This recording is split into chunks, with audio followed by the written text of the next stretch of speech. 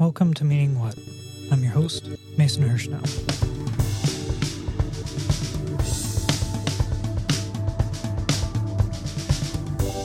This week, Sean and I are talking about censorship in queer art, from Robert Mapplethorpe to now, and what it can tell us about the ways that our culture deals with queer issues at a broader scope. Hey, Sean. Hey. What month is it? Gay Rights Month, round 2! We're going to talk about queer censorship. I feel like this is something that you have thought of, heard of, or indirectly experienced, but we're going to make it very clear. Gay is bad, allegedly. We're obviously focusing specifically on censorship within fine art.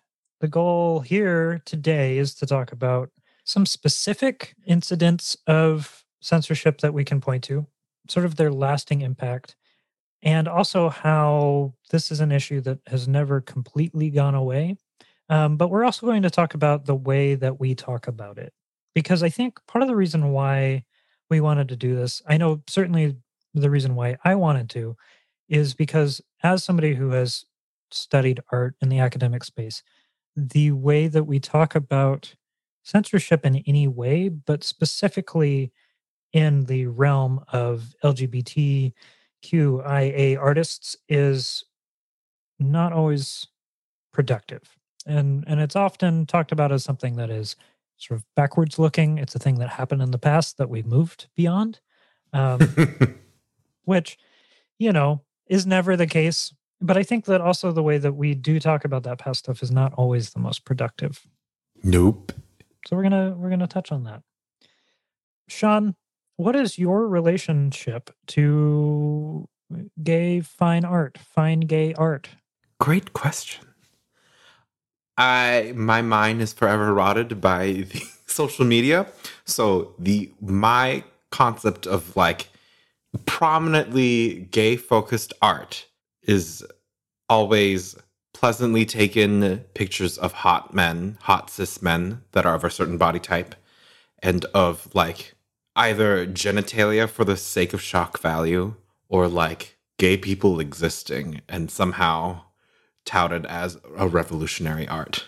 I mean, that second part is one of the inherent problems about cutting this genre into its own genre, right? Mm-hmm. For it to be gay art, it has to be about being gay, right? And so no matter how passively it exists in the artwork, it becomes an active aspect of it, which is productive in areas where that conversation isn't otherwise happening.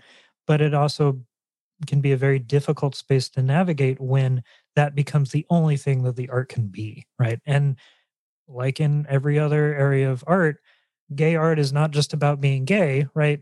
It is about the human experience in all aspects. Just this one particular aspect happens to be forefront. Right. But the problems with it, from what I understand, please correct me if I'm wrong, is it's somehow both existing as a gay is a revolutionary act, which in some ways is, but maybe less so in 2021. Just the mere existence of queerness is revolutionary. We've hopefully moved the needle past that in certain countries, at least. But so much of the queer art I see is of a cis, muscular, white male, or the requisite Latinx or Black person. Right. Or if you really want to get there, oh my God, there's an Asian man there that's being lauded for sexuality. We are revolutionaries. Or white, traditionally attractive lesbians. Mm-hmm. A lot of art in that sphere as well. Right. There's this fixation, if you want to say, as a community for gay men or anyone who revolve their attraction around gay men, needing to have this body type. It apparently, and I can see it, comes from the scars of the AIDS crisis, where muscle wastage and body wastage was a common symptom of it. So the need to glorify this body type and aim for this body type. A lot of its symptoms as a community comes from like fighting against what ravaged the queer community. But now we've lost that context in the sense of we are not currently fighting for our lives from that disease and from that issue, but it's still baked into the fabric of existence for the queer cis male community and for the queer male community and for anyone who interacts with anyone who appears to be male or is male. Like even I hate to bring it up, but from Drag Race there was a queer trans man who was on the show this season and talked about there's this problem even in the trans community of everyone needs to look like Barbie or Ken. So it proliferates through everything. And this need for attractiveness that somehow also is just a general beauty standard is like the need to be palatable for straight people by assimilating to standards that are ravaged by capitalism and colonialism. Yay! Right off the top, we should caveat that there is plenty of excellent work that has even received recognition within the larger fine art sphere that pushes back against these very things. You know, like the work of Laura Aguilar, who was a Latinx artist who did a lot of work about femme bodies and plus-sized bodies in the landscape. Super influential work. And there are plenty of examples like that. But the dominating works are folks who made work that fits in with the predominant culture, right? Which is not an uncommon thing that we see. When money enters the equation, that's often how that works. And that's how you get somebody like Andy Warhol becoming a very famous queer artist whose work slots very nicely into the capitalist machine, scooping up a lot of that representation before we talk about any other artists, a lot of whom you have to go to art school to really learn about or study art in some sort of formal, semi-formal sort of way. Sidebar, does Andy Warhol make it onto our Enemies of the Pod list? Has our Enemies of the Pod list finally included a queer person? This is true representation. We've done it, y'all. Here we are. I mean, I don't like Andy Warhol. Anyone who knows me probably has gathered that. I think that I will reserve placing him on the Enemies of the Pod list. That can be your decision, Sean. This is the true gay rights moment I've been waiting for. Maybe? And, you know, just like with Tarantino, the work that Warhol made is no doubt influential. Yep. Or that Warhol forced other people to make for him and put his name on is no doubt influential. The legacy of Warhol, supremely influential. Those things can exist separately to some extent from the man who was an awful capitalist without question. I think another sort of flashpoint for doing this episode, Sean, was my introducing you, or at least reintroducing you to the work of Robert Mapplethorpe. Mm-hmm. Have you, to traffic in the lingo, have you spent any time with that work recently?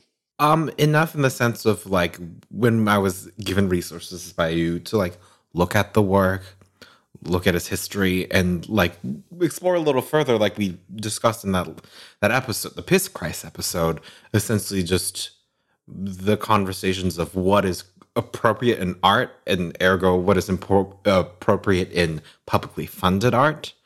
And America's really, really sad history of being scared of sexuality, yet thriving off of it for money, yet having close to zero nuanced understanding of it. Right. As a reminder for anyone listening, Mapplethorpe came up in the Piss Christ episode, which you should go listen to if you haven't already. It's a important and I think related discussion to this one today. There was a Mapplethorpe retrospective in 1988 in Washington, D.C., which contained work that was in part funded, and I believe the show was in part funded by the National Endowment for the Arts. Mm-hmm. And the Republican Senator Jesse Helms, a famous, terrible human being, used that as a means to use that show, that retrospective, as a means of accomplishing Helms's ultimate career goal, which was to defund the National Endowment for the Arts, which he saw as a amoral waste of money. Helms was a Republican, a neocon, a classic Goldwater piece of shit, like proto-fascist Republican senator. And the Mapplethorpe show was sort of this perfect moment for whipping up the moral outlash that it would require to remove federal funding from the National Endowment. What Helms could say was, looking at Mapplethorpe's work, the government funded pornography, and the National Endowment of the Arts has no oversight and is just a bunch of liberals who are willing to fund pornography, and so therefore we should cut its budget. For anybody who doesn't know, Mapplethorpe's work, Robert Mapplethorpe was a photographer, had a working relationship with Andy Warhol, and as I recall, a pretty contentious personal relationship as well. A lot of Mapplethorpe's work was about queer identity and about queer sexuality specifically. Unflinchingly so. The themes of BDSM, themes of sodomy, themes of the intersection between masculinity and femininity that we sort of take, by we, I mean the larger culture, sort of takes for granted as recognizing as part of the LGBTQ world, right? A thing that just exists. What Mapplethorpe was doing was bringing these things up to the forefront and introducing them to a relatively conservative national audience at a time when the conversations that and understanding that we have of this community now just didn't exist. Also, making that work sort of pre and during the AIDS crisis and this retrospective sort of happening, in 1988. So one of many artists kind of bringing those ideas up to the forefront, not only of, hey, we're here and we exist, and there are people who are this, right, that are here, that are among you, but also there's this community that you are ignoring who is dying of this very real plague, and you are able to ignore it for now because we have created a culture which demands that they remain hidden. And so if I don't allow you to do that, if I force you to see them and to recognize that they are here, maybe you will rethink your position on it. Yeah, and that crux, I think, builds on what we were talking about last week of like, it is not meant to be a palatable, pleasant declaration of queerness. It's like, hello, here's my asshole with something in it. Hello, we exist. We're right here. But what queerness is more modern dalliances with capitalism have melted into is just a pleasant, a pleasantness surrounding queerness that, what does that accomplish? You just exist as a figment that is fun and follows these three stereotypes and says these quips, and therefore you have gained acceptance. And for younger listeners or listeners our age even, this is happening at a time before, the sitcoms of the 90s. Queer Eye. Queer Eye, a little bit later, made queer folk part of society in a way that was safe and comfortable for straight people, but also gave them a place, right? That introduced them as functioning people in society rather than something to stuff away or ignore or look at as a moral failing. I think that one Mapplethorpe photograph that really, really nails what I love about his work is a photograph. I believe the title of it is Polyester Suit or Man in a Polyester Suit. And it is a male figure cropped in close from about chest to about mid-thigh, a nice clean press suit, and hanging out of the fly of the pants is an uncut penis. Yes. It's a simple photograph. It's straightforward, but it really nails what is so fascinating about Mapplethorpe's work is that queer people are just like everyone else. They exist. They're all there. And that guy that's in the elevator with you wearing the nice suit, he might be a sexual deviant. Is packing meat. Or that. Yeah. But okay, I'm looking at it now. Yes, and. Yes, and. But I'm looking at it now and like it gets its message across better than like some of the art I just spent the last 10 minutes complaining about because it isn't it doesn't look white, thank goodness. And B, it doesn't build its meaning around attractiveness necessarily. It's also shocking, right? Because it is so simple. And you can look and I did that when I saw it earlier today. You look at it and at first you don't see what's going on, especially if you read the title first. You go, oh yeah, that's a man in a suit. Oh my God, you know. They can get that big? Well, and the individual's member is the same color as the suit because it's a black and white photograph. And so it all sort of blends in together. Genius. And so what Mapplethorpe's work did so effectively is also what allowed Jesse Helms to so effectively demonize it, right? Which is to create this sense of discomfort, this sense of if you are afraid of these individuals, this very real sense of impending fear, the secret invasion of sexual deviants who are coming to corrupt your children. Always the fucking kids. Jesus Christ. It's always women and children. But because of that, it was, especially in a society that was not ready to embrace this culture yet and was not having anyone force it to do otherwise, right? In the 1980s, things are prosperous. The nuclear family still appears to be working. Ew. And in the 90s, we would have the cultural wars, but in the 1980s, there was this time of relative cultural stability. We were on top, we were winning the Cold War, and it seemed that Christian ideals would conquer. And that is one thing that I want to touch on, is the morality play that happens here. Because I think, I'm going to have to mark this episode as explicit because we talk about genitalia, we talk about sex, we talk about adult themes. And if I don't, and the wrong person listens to it on Apple, they'll revoke us. But the idea that, the National Endowment of the Arts is funding pornography or that any of this art is obscene, which is at the core of what we're talking about today, right, comes from the morality argument that we are allowing artwork to corrupt ourselves and our children. And I need to very quickly underline this because one of the biggest issues about talking about morality in art and in anything culturally is that morality is subjective and always shifting. Now, there are ideas in culture about morality that generally we all agree to. You shouldn't kill people. You shouldn't hurt children, right? These sorts of things.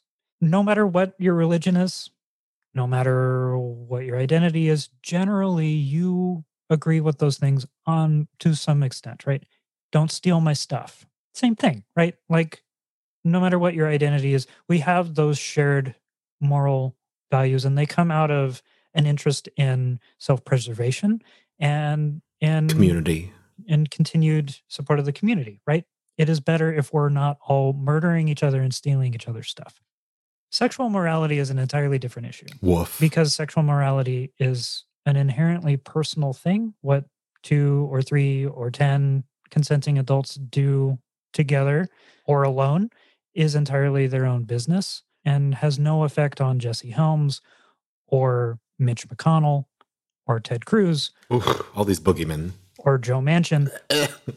So to talk about morality in the arts in the way that it always comes up, which is this issue of pornography and this issue of sexual moral corruption, is a straw man argument. It's total bullshit because that perception is entirely based on your own worldview and what you personally believe is correct and good for you, which comes inherently out of your own belief set, right? So as we talk about this, keep that in mind. If you are bothered by the idea of a photograph of a man's penis hanging out of a pair of pants, reflect on why that is. Is it because you believe that that is unclean and shouldn't be presented? Probably. And where does that belief come from? Here in the United States, it comes from our Puritan background. And when you highlight that, when you highlight the idea that this moral argument comes from a religious place, and specifically a religious idea that is not shared by the vast majority of Americans, just by numbers, just by sheer numbers, it becomes completely invalid. Yeah. The moral sexual argument is not something that we can legislate on, and it's certainly not something that we can judge the value of the existence of particular art pieces on.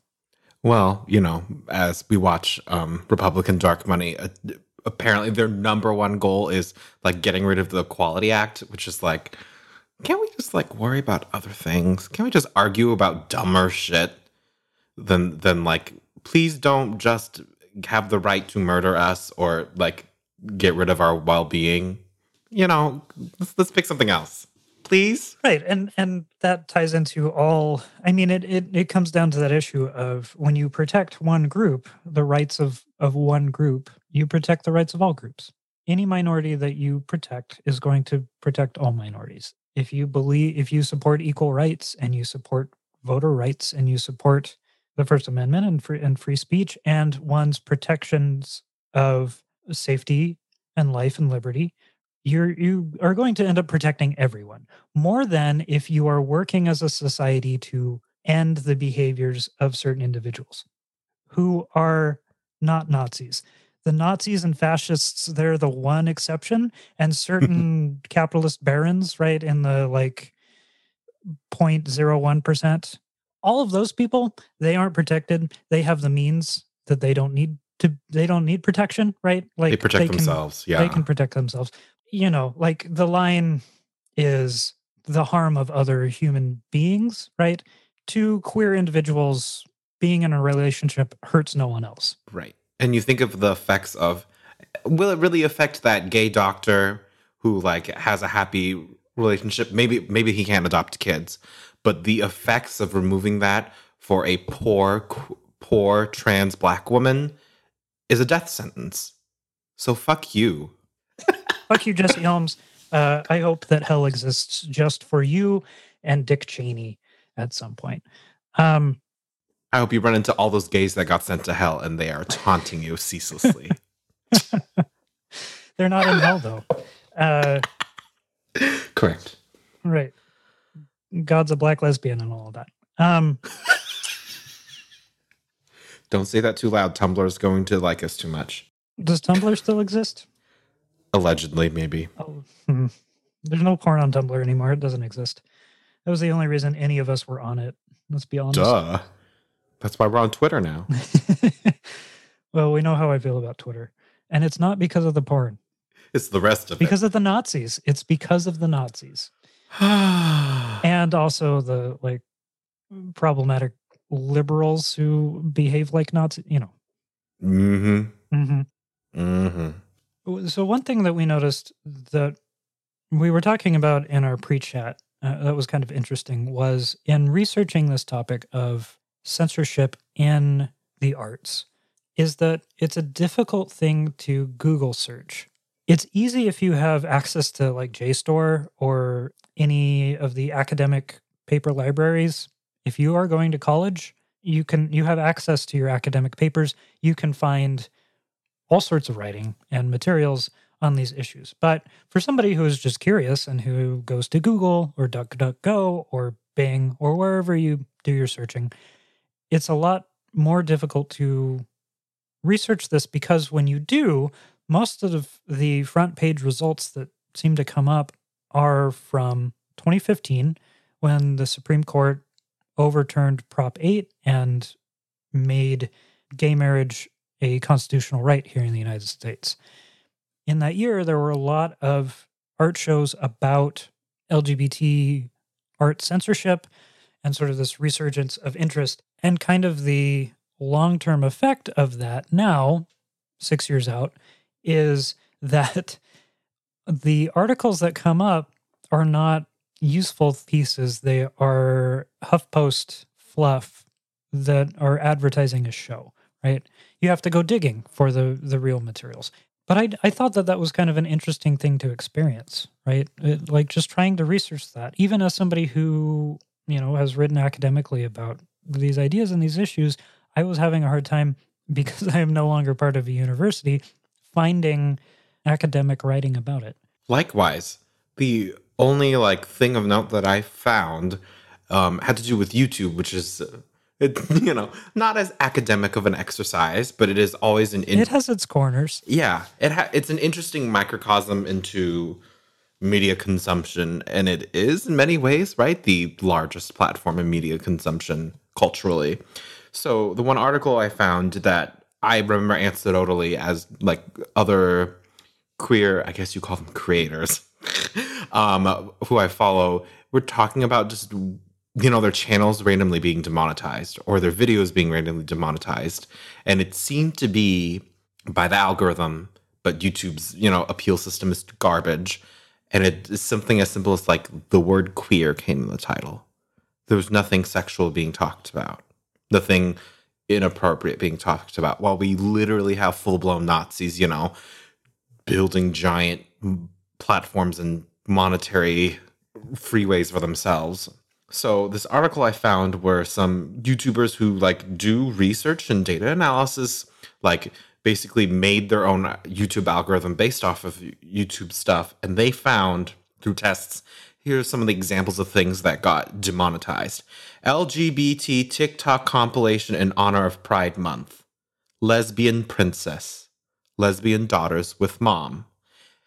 And what they found was when they pulled any of the LGBTQ terminology out and replaced them with friend or happy, they were monetized.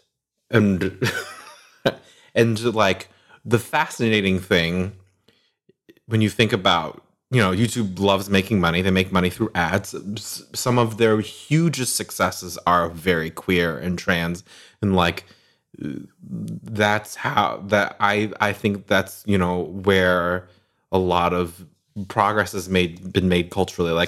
Hey, if somehow this person who does makeup that is obscenely rich but very relatable to someone in a flyover state is very openly queer. Great, progress in some way. But the fact that this is 2019, so the algorithm has seemingly gotten maybe slightly better, but the fact that you can just directly tweet at Instagram and YouTube hey, can you fix this?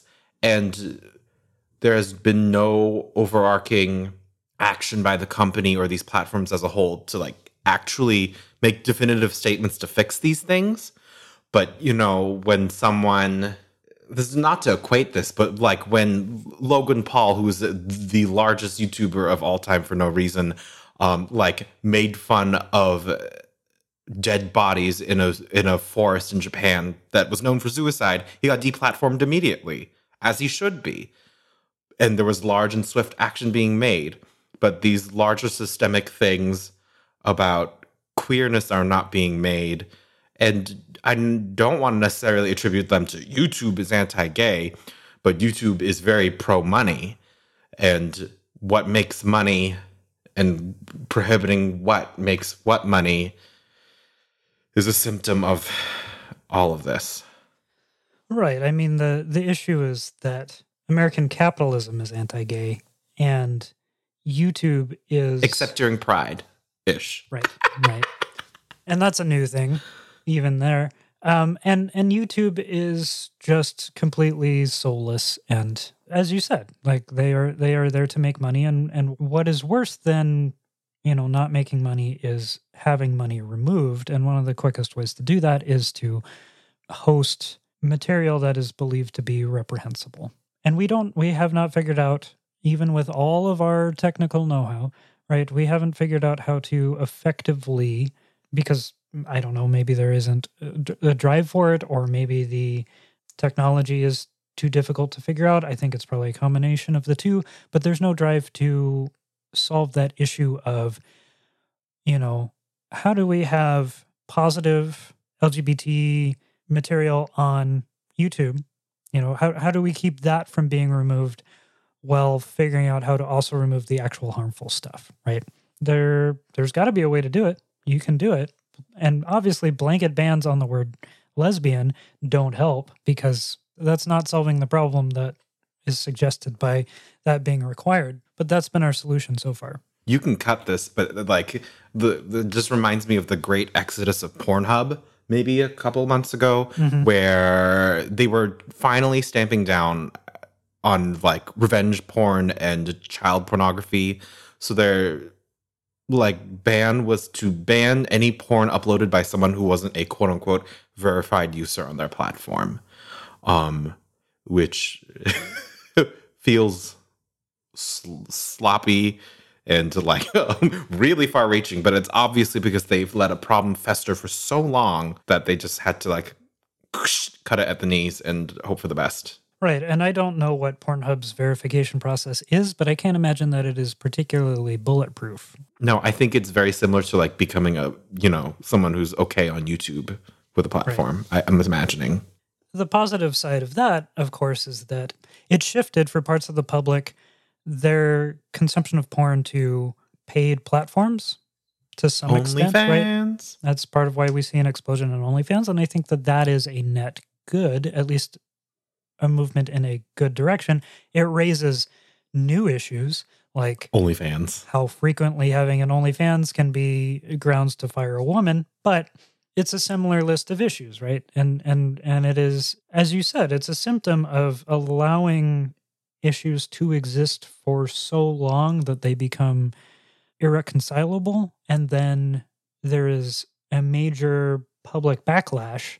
And instead of going, hey, how do we fix this, right? How do we look at this and how do we actually fix it long term? You just turn everything off and say, oh, we have this system in place, we'll just use that. Yeah. An example I wanted to bring up, and I think it gets into just like this general, but the children is just even the idea of suggested sexuality or like hinted at that totally follows the rules, but because it exists, being queer. This is a sidebar and a great moment for my great suggestion this episode is the musical artist Perfume Genius. I think it's his work, especially his earlier work, is in spirit singer-songwriter and ostensibly about queerness, but in a very kind of unflinching way. I believe like one of his first big successes was a song about his underage relationship with a male teacher of his. But I think, he's very aware of his image and like exploring queerness. So specifically this music video with his co-star, who is a porn star named Arpad Miklos, may he rest in peace, ran into some problem with YouTube censorship. This is 2012, but I guess when they made a pre-roll of the music video, just a 16-second version of it for like ads, it was deemed not family safe. In the music video, all they are doing is shirtless and hugging each other, and they are just holding each other. But it is the suggestion of queerness, and I guess the fact that his co-star is a porn star, that somehow this is not family safe. And the irony of this song, called All Waters, is about internalized homophobia. It is about how noticing straight couples are allowed to be affectionate and queer people are not allowed to be too. And case in point, it is so threatening, just even the suggestion of sexuality or somehow and conflating queer intimacy to be queer sexuality and therefore sexual deviancy and therefore et cetera, et cetera, et cetera.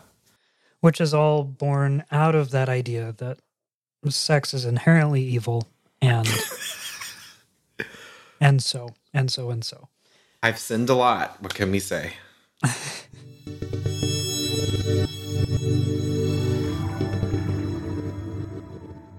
Special thanks to our first two Patreon supporters, Robert and Kathleen.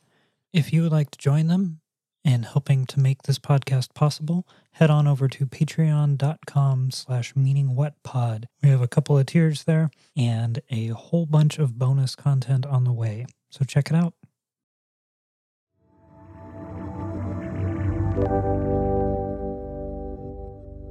All of this is to say that when you compare American 1988 to American 2021, we have made a lot of progress, especially in the art space, in a lot of ways. And culturally, just in the idea of LGBTQ recognition and the very basic belief that they are human beings, right? That we are all human beings equally qualified for equal rights. But one of the continuing issues in all of this, sort of bringing it back to the fine art world and the way that we think about LGBTQ art, and specifically LGBTQ fine art, is that it exists, in ways that are comfortable to straight folk. There is no question that we have made progress, right? In the art space and culturally, we've made quite a bit of progress, even in just the last 5 years. But certainly since 1988, these issues are persistent, but they have changed. But one of the things that has not changed is that things that qualify art for the fine art space often require it to be safe or acceptable for straight people. That issue's not new, and that is touching on what I brought up at the top, which is this issue of how we talk about queer art in the fine art space and in the academic space.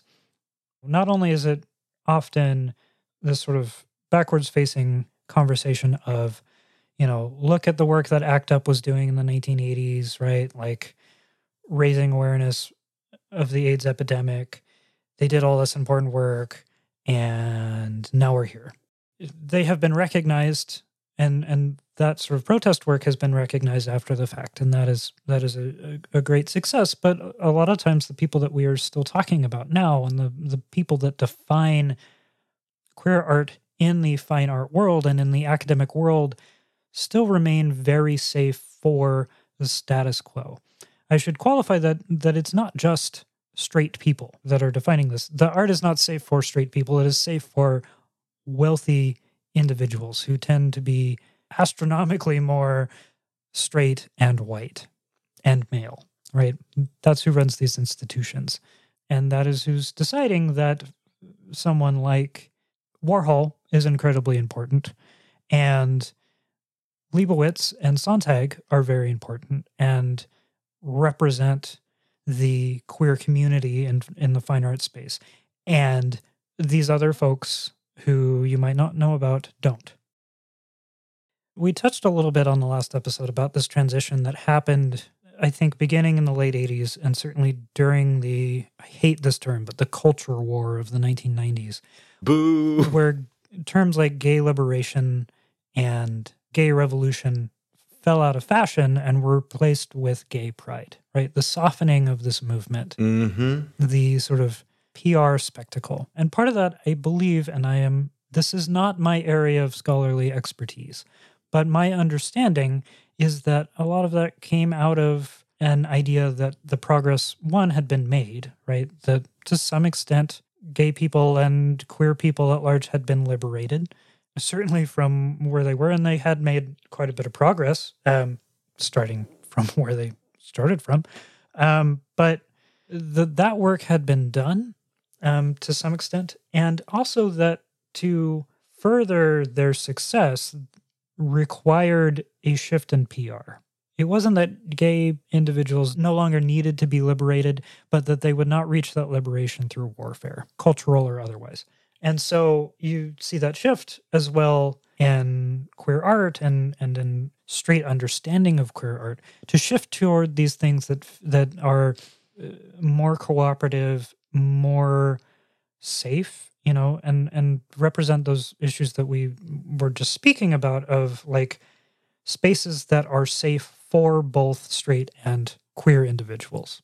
Things that feel progressive, that feel subversive without actually being productively subversive. Yeah, and I want to posit from my understanding, which is also not expert, but that shift happened maybe only because of how Stonewall happened.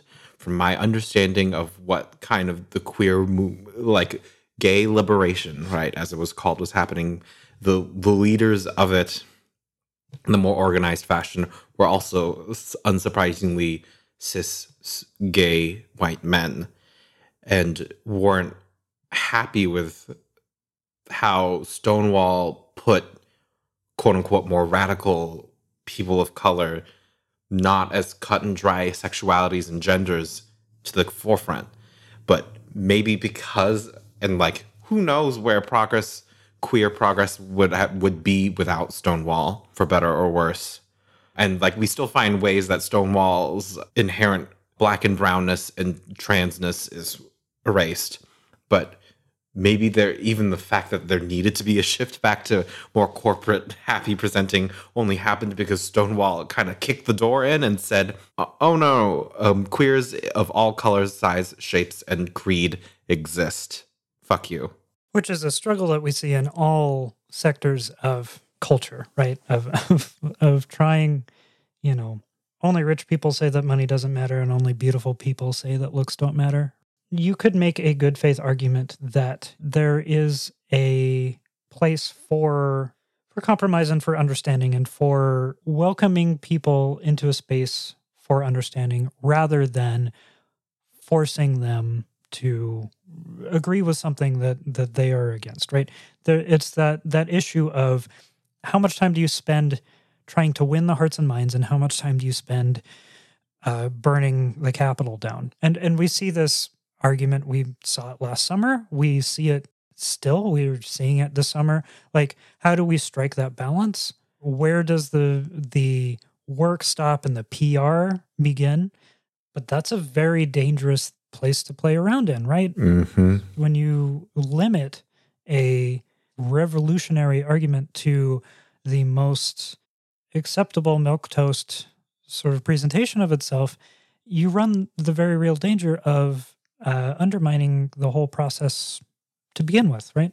And you are in danger of often undoing or selling yourself short on the progress that you might make otherwise, which I think is what we're talking about here, what we see with that shift from queer liberation to gay pride, right? The work wasn't quite done. In some ways, it was not anywhere near done, but it was done enough so that those with some amount of privilege could say, okay, we're doing okay.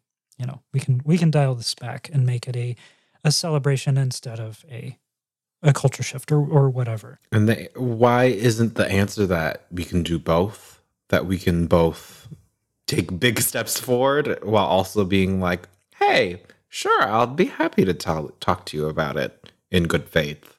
But also, yes, burn the Capitol.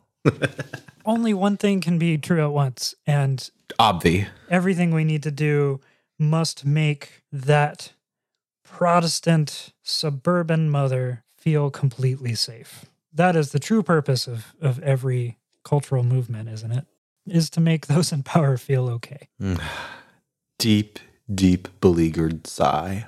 And we see that in art as well. In our pre-talk, we were talking about Susan Sontag. It came up because in one of the pages that I pulled up in my research, it listed some examples of queer groups that were important. It reminded me to look ACT UP again. But one of the people that they talked about as being an important queer artist is Annie Leibovitz, who is very interesting because Leibovitz is a lesbian, but I don't think of her as a queer artist because her work, especially in my entire lifetime, has not been about that. Mm-hmm. But of course, Leibovitz famously was in one of the most powerful thinker relationships of contemporary fine art with Susan Sontag, who wrote a lot of the fundamental ideas about how we think about conceptual art, right?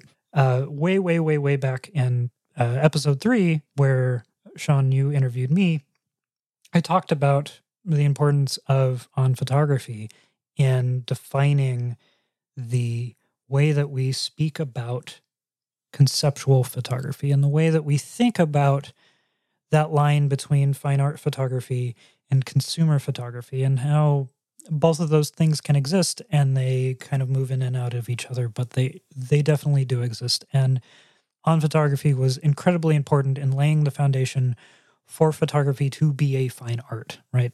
Which is wild when you think that On Plato's Cave was published in like 1972 or 74. Mm-hmm. So very important people, but that comes with these caveats too. We were talking about them because I remembered that there are criticisms, very valid criticisms of Sontag, right? And Leibowitz, who are both white women of considerable means, especially by the time that Sontag died. They lived in New York and they ran with the elite people in the art world. And wherever they began, you know, we can paint it whatever American success story we want to paint it, but the fact of the matter is that they reached these heights that put them outside of the actual struggle on the ground, right? That the experience of Annie Leibovitz and Susan Sontag as queer people is very different than the experience of the Black trans woman or even of you, Sean. Mm-hmm. It's an entirely different world. And so all this is to say that pinning any fraction of queer art on Leibowitz is a sort of fraught idea, right? Yeah. Gold star because you are gay. Especially someone who's, like, most people listening to this podcast will probably know Leibowitz for the photographs she did where she took actors and dressed them up as like characters and scenes from Disney. Yep. And the photograph she took of John Lennon and Yoko Ono where John Lennon is nude and wrapped around his wife. Is that queer art? It's done by a queer artist. So, but that is how we talk about queer art in academia, right? Is like, It is either art that is queer and loudly so, or it's this artist who happened to be queer and exists. My point being that that nuance that is missing from the cultural conversation is parroted and to some extent continued in how we talk about queer art, which is our cultural baseline. The way that that exists sort of reinforces the problematic ideas that we have about it in society at large. And it has the power to redefine what those norms are. But oftentimes it also reinforces them. And it becomes this sort of cyclical thing where the wealthy white men who control the world, not to sound conspiratorial, but I mean it, like the wealthy white men who own most of fine art and who determine what fine art is through their money, determine what is acceptable queer art and what has a purpose and what should exist in academia. And that's not to undermine the very real work that is done to subvert that, but that actually subversive work only gets so far. And so that becomes the real hurdle is how do you expose the conservative Midwesterner to X, Y, or Z? My like existential fear about all of it is the line is moving inch by inch towards a better direction. But what happens when the pendulum swings back the other way and we're back to just kill all the gays? Which is not impossible. There's still parts of the world where that's still cool. So, right. And more than half of our Congress has shown that they wouldn't actively stand up against that. So, and we see that really underlined in the struggles of trans individuals right now who are still fighting for that baseline. As a culture, we have largely accepted cis white gay males and lesbians as well. Ish. We are beginning to finally come around on the gender non-binary. We are making some inroads, but that is still a big issue. But like, if you want to see, if you have any doubts about like the very real terror that this is, just think about how we as a society talk about trans individuals, right? And how we talk about their issues and how we legislate their issues as well. Actively eroding their rights as we speak. It's not that different from the ways that we talked about gay men in the 1950s or the 1980s even. It's still happening. And just because the Supreme Court ruled that transsexual identity is protected under equal rights under sex, that has not stopped, just like any other moral panic, that hasn't stopped conservative state governments from passing blatantly anti-trans laws and bathroom bills and all of that bullshit. Sports, which is apparently the greatest concern for children. Sports. Yeah, because if they don't do sports, if they don't do a lot of sports, they end up hosting an art podcast. And we can't have our children We can't have that. doing that. Too many really gay meaning what's out there. Just the fucking end of the world. Right. This 50% gay podcast is already too gay, dangerously so. Advertisers only want about 24% gay in there, so we got to adjust the numbers a little bit here. Meaning what? Dangerously queer? T-shirt. Somebody write that review, please. I'll write it for myself if I need to. Sorry. Just say, nope, we won't do that. Definitely not doing that. Nope. Write it under a pen name so we can use it as fodder. This is the wildly inappropriate screen name that I'm thinking of right now. Right. Well, Won't say it. because we are tied to capitalism as much as I like to rail against it. Because of that, we require some level of capitalist success to continue surviving. Yeah. That's why we started a Patreon, patreon.com/meaningwhatpod, where you should go and support us with your hard-earned capitalist dollars so we can all keep arguing about this. Yeah, and if you join, we'll make this podcast even gayer. Well, we need to talk about that. We haven't had that conversation yet. Couple focus groups, but Equal representation is still important. We need to talk about where that line turns into erasure, right? Of my straight identity. Straight man erasure. Newsflash: Sean is erasing straight white men from existence. Right. Representation's all good and everything, but when a queer person of color begins to erase my straight white identity, that's when we really need to start having a conversation about how much representation is too much representation. This is where we're at, America. So, from all you've said, Mason, we can blame all of this on capitalism. No, we can blame this all on capitalism and Christianity. There we go. No, we can blame this all on capitalism and organized religion. In this case, specifically Christianity. Oh, I really like the double C thing that we had going. We can blame this all on. Yes, well, fine. I'm trying to figure out the most fair way to put this. I know some Christians that are decent people. Allegedly, yeah. Me too. I don't agree with their viewpoints and their faith, but that is their personal identity, and that's why I'm okay with it, because that is how they experience the world. And that's what it should be. Good for them. Christianity stays in the home, just like all the queer sex you're having. Now, excuse me. I will not have that. Art installations, the future of this podcast. All of this comes, Sean, you're right. All of this comes down to forces of corporate capitalism and forces of cultural capitalism, right? The ideas that permeate because individual ideals have power. And it is very difficult to imagine a way to maneuver out of that because of the world that we live in, but it's not impossible. And it should be noted that we are exceptionally bad at it. No developed country has really figured it out yet, but there are examples everywhere of different things that other people are doing better than us. So, But then the U.S. will start a war to stamp it out. well, that's all we've ever been good at. So We're first in something. I mean, we did lose Korea and Vietnam and Afghanistan this time around, arguably, and we definitely lost in Iraq. So We're good at pretending we're good at starting it.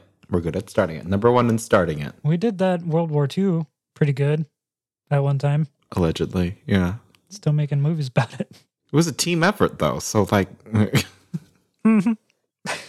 This is gonna get all cut up. right. I don't think None of we this like has been started usable. a lead in. We started a lead in and then it just devolved into good comments. It's spiraling. But it's all good content. I know. All content is good content, allegedly. Well, No. As you cut out so this statement itself. if YouTube has taught me anything, it's that most content is terrible content. most content is objectively bad content. Yeah. Not even from an academic standpoint. It's just bad. It is not consumable, which this podcast may be as well. Okay, Mason. So, from all the excellent commentary, history, genuine hard knowledge that you brought today, can we say that we can blame all these issues on both America's ties to religion and capitalism? The short answer is yes, right? I think that when you cut to the heart of any of these issues, that it is one or both of those things, right? It is the influence of corporate money or it is the influence of American Christianity. But really, all of this is an issue of identity, right? It is a conflict of identity and a belief that someone's individual personal experience can ever be a threat to your own. And that is one thing that we really have to sort of recontextualize in this country when we talk about this sort of thing, is that it is personal identity and it's personal experience, and it comes from all of these structures come from a place of fear. It is that fear of losing one's own identity, of losing one's own place in the world, right? And losing that grip on whatever power you happen to believe that you have squirreled away, whether or not that actually exists. So Right. what that means for the listener and for us and for everyone who wants to genuinely see these things change is that there is an onus on all of us to reflect on how our own identities uphold any sort of power structure and how that gives rise to bias and how that gives rise to a desire to continue to uphold them, and how we can productively, beginning with ourselves and moving outwards, sort of recontextualize and reconsider the world that we live in. And that, I think, straight and white and wealthy people specifically have a lot of work to do, but all of us, every single one of us, absolutely holds that responsibility and to do that work. I just want to kind of leave this with a quote from Sylvia Rivera, who complicated, interesting, fascinating figure, very important with the 1970s queer liberation movement. In 2001, she's already saying, "This movement has become so capitalist. This is no longer my pride. I gave them their pride, but they have not given me mine."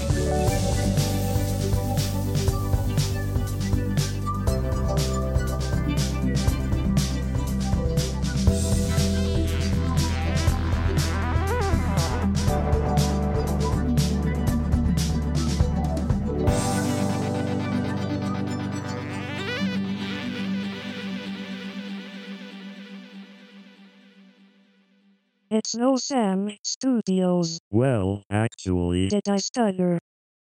I'm a man of the people.